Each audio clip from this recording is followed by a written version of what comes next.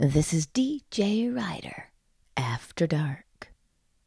Sit back, lay back, or lean back to enjoy tonight's story. Our courtesan, Lady at the Club. Lady at the Club, Chapter 1. I've always been curious, wanting to learn and experience new things, and as I was simply scrolling online, an ad caught my eye.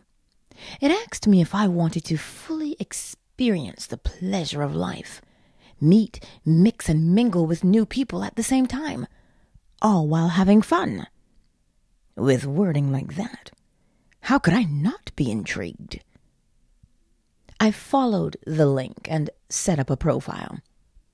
A day or two later, I received an email from the administrator of the site, Richard, wanting to vet my profile and screen me. I thought, well, one can never be too safe, right? We set up a time to meet, and he said that he'd be accompanied by his assistant, Alice. I arrived at the Warm Eats Cafe 15 minutes early so that I could watch their arrival.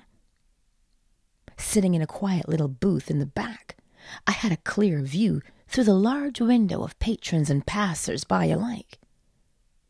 The mother, pushing a stroller with a contented look on her face as she smiled down at her wee babe. The man walking his bulldog. Funny how they say that people can look like their pets.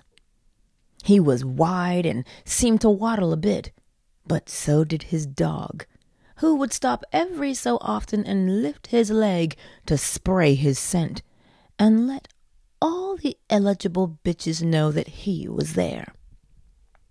That's when I saw them, Richard and Alice. Both were wearing jeans.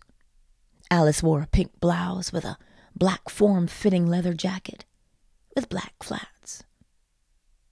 Richard wore a crisp white shirt with a tweed blazer, elbow patches and all. They could have been anyone's parents, as they blended into the surroundings. I stood up as they walked in and waved. They made their way to the private booth where we shook hands, and they peppered me with questions about myself. Tune in next time for Lady at the Club, Chapter 2.